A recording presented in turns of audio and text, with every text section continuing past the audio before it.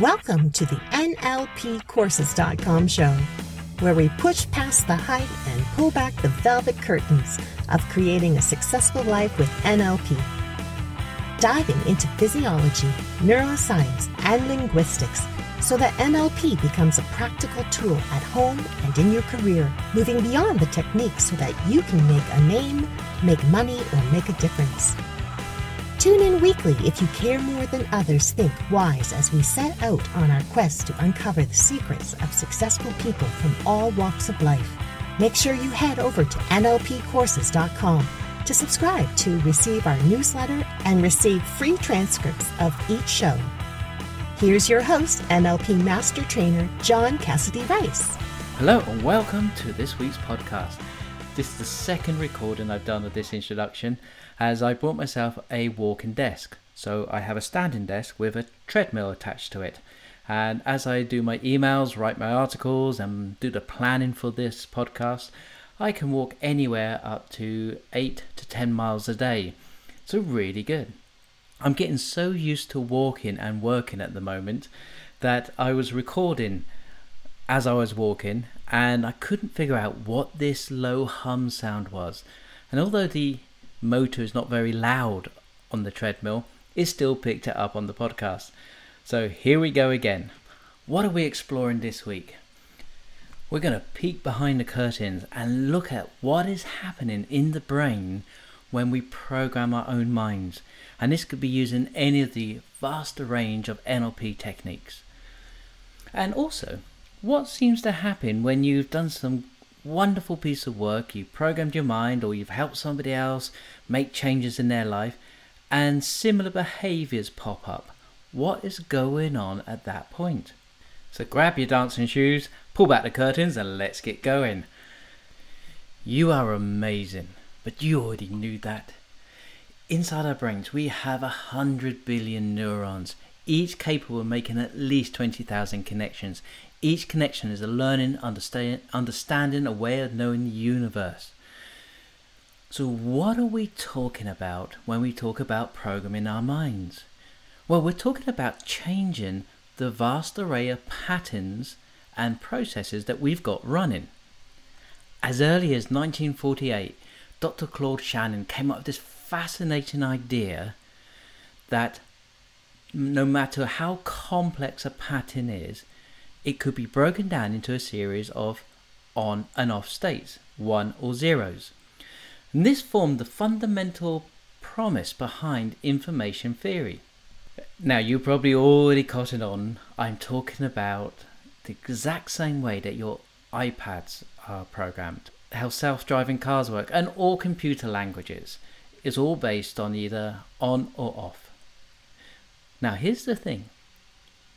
Dr. Shannon was also claiming that this is the same principle that drives our own operating system. In fact, every operating system of every living organism. And we call it the nervous system. Whoa! Well, that's pretty incredible, really, to think that we could boil down the complex patterns that we have to the same fundamental idea that is running our computers. Well, it's not exactly that way, because our neurons are made up of nerve fibers, and electrical circuits are made up of copper conductors, well, typically anyway. So neurons communicate with other neurons through electrical chemical signals which turn on or off. Now that is just like how electrical signals turn on or off through electrical circuits. So let's think of this a different way. Think of neurons as being a bunch of people communicating. So somebody starts a rumour. Some people hear the rumour and some of them repeat it to somebody else. Some neurons turn on, they pass on the electrical chemical signal to another neuron. Other neurons didn't hear it, i.e. the rumour, and don't turn on. Now here's the thing. If that same rumour comes back around again and the first neuron hears it again, it strengthens it. So that neuron has been exposed to that rumour again. And with each additional exposure, that strengthens that connections. And they start to fire and we create permanent paths, i.e. a pattern or a program that is running. Donald Hebb came up with the idea that neurons that fire together wire together. And that means your brain is creating patterns from a vast array of information. So where is the brain getting this information from? Well, from the 5 senses: visual, auditory, kinesthetic, feel, touch and emotion, olfactory and gustatory, smell and taste. And also your own internal thoughts. Now, this is where it gets really good. Each neuron can take part in as many different patterns. In fact, trillions of patterns can be overlapping and sharing the same combination of different neurons. Well, actually, trillions understates that potential. If we took just 500 neurons and looked at how many unique connections and combination of connections that just 500 neurons could produce, 2 to the power of 500. Man, that's incredible. That is more than the estimated total number of atoms in all the universes. So the question then becomes, how do we change these patterns? How do we program our minds for different behaviors, different habits, different thinking processes? Well, the clue was in the way that the brain processes information, i.e. we said through the 5 senses and our internal thoughts. So one of the easiest ways to program our minds is through changing our internal thoughts. And the way that we do that is either through using our imagination, and I'm using the word imagination to imply all the senses and not just visualization, and language. This is where we start to realize some of the true potential behind NLP. And this helps to explain one of the principles that we've explored already in this podcast series, which is your brain doesn't process negative thoughts. I.e., don't think of a blue elephant up a pink tree. Ask for what you want to happen, not what you don't want to happen. So here we're exploring how language triggers an internal thought, which creates an image.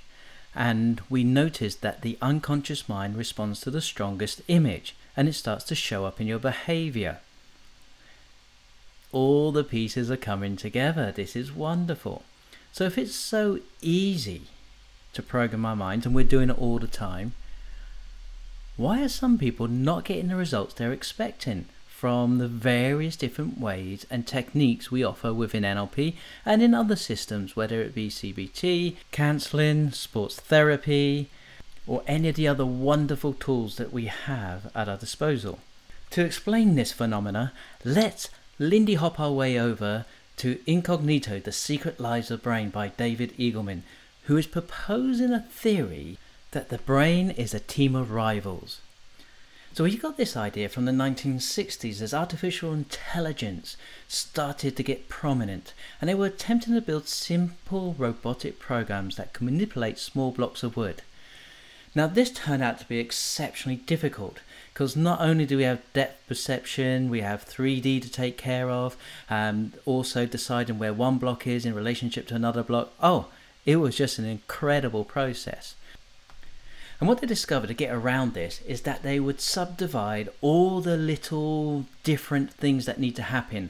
So they'd have one mini program for reaching out, one mini program for going down and up, one mini program for doing 3D depth, etc.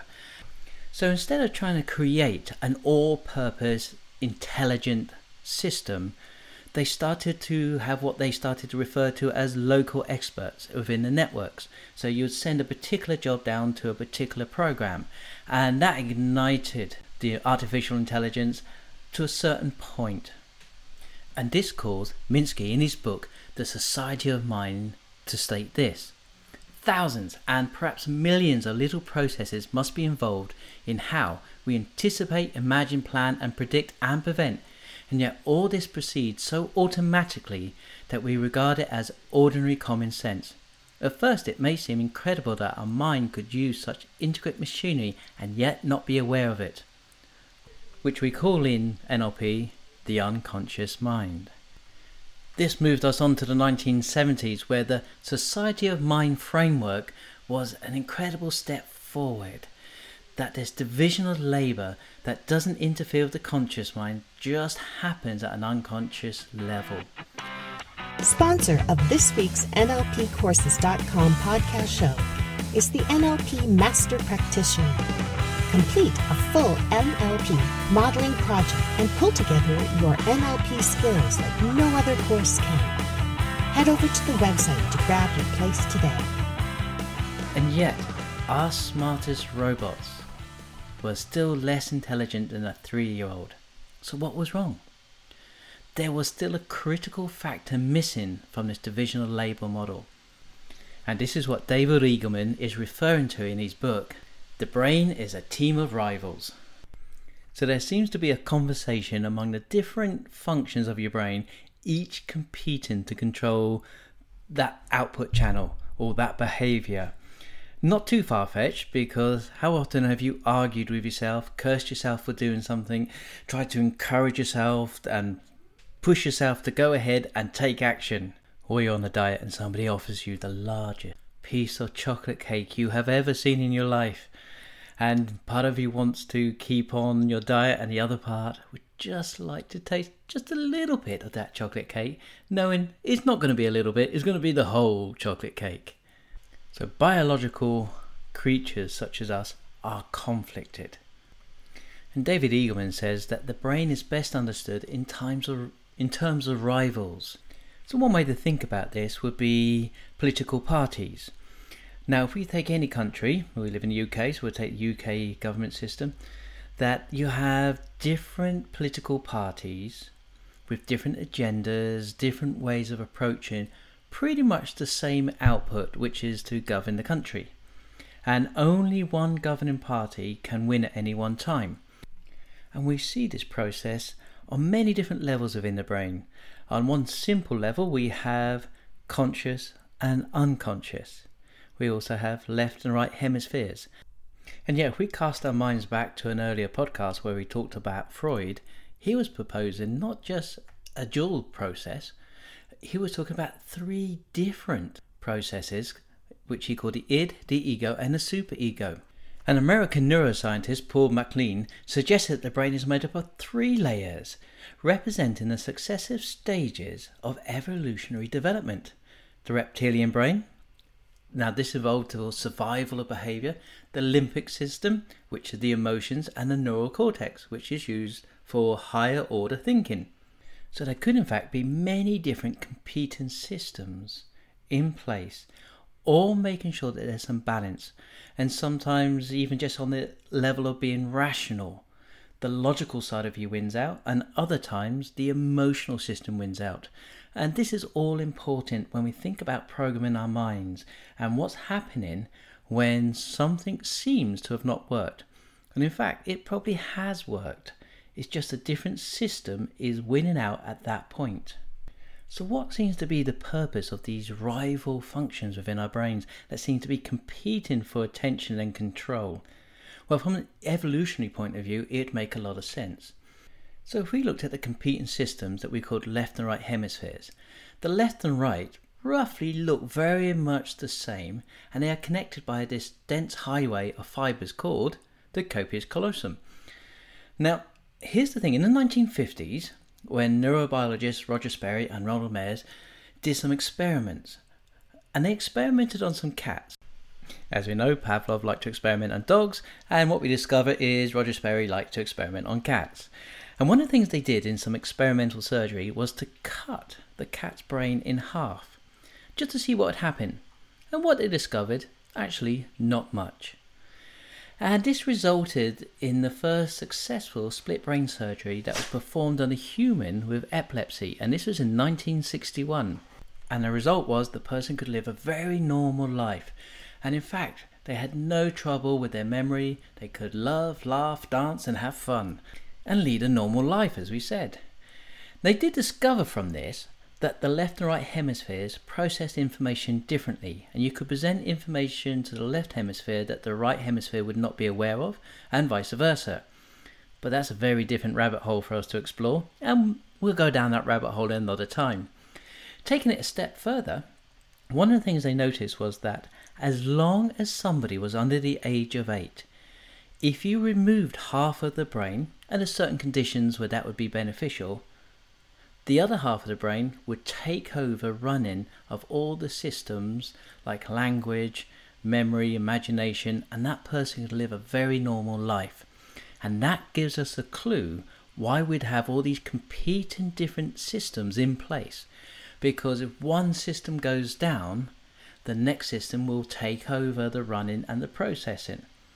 And this is often what we're up against when we're programming our minds. We program one part of the system, and at some other point a rival system comes into place. So it's not that the programming didn't work, it did. There is fail-safes that the brain has put in for various different behaviors, thinking processes, and just being human. So that indicates to us that there are multiple changes to be made at various different levels over a period of time. And that makes a lot of sense. And thus explains why, when you program your mind and you made the changes, sometimes you can default back to old behavior as you're using a different system. Now this can work to our advantage. So if we consider memory, for example, nature is infinitely inventive and it has systems that work. So under your normal daily activities, part of your brain called the hippocampus cements information in. Yet, if it's a frightening situation, like a car accident or robbery, the amygdala lays down a set of independent, if you like, secondary memories. Now the memories have a different quality to them. They are difficult to erase and can pop back like a flashbulb. So we have multiple encodings of memories. In other words, there are more than one way to lay down memories. And we're not talking about the memory in different events, but multiple memories of the same event.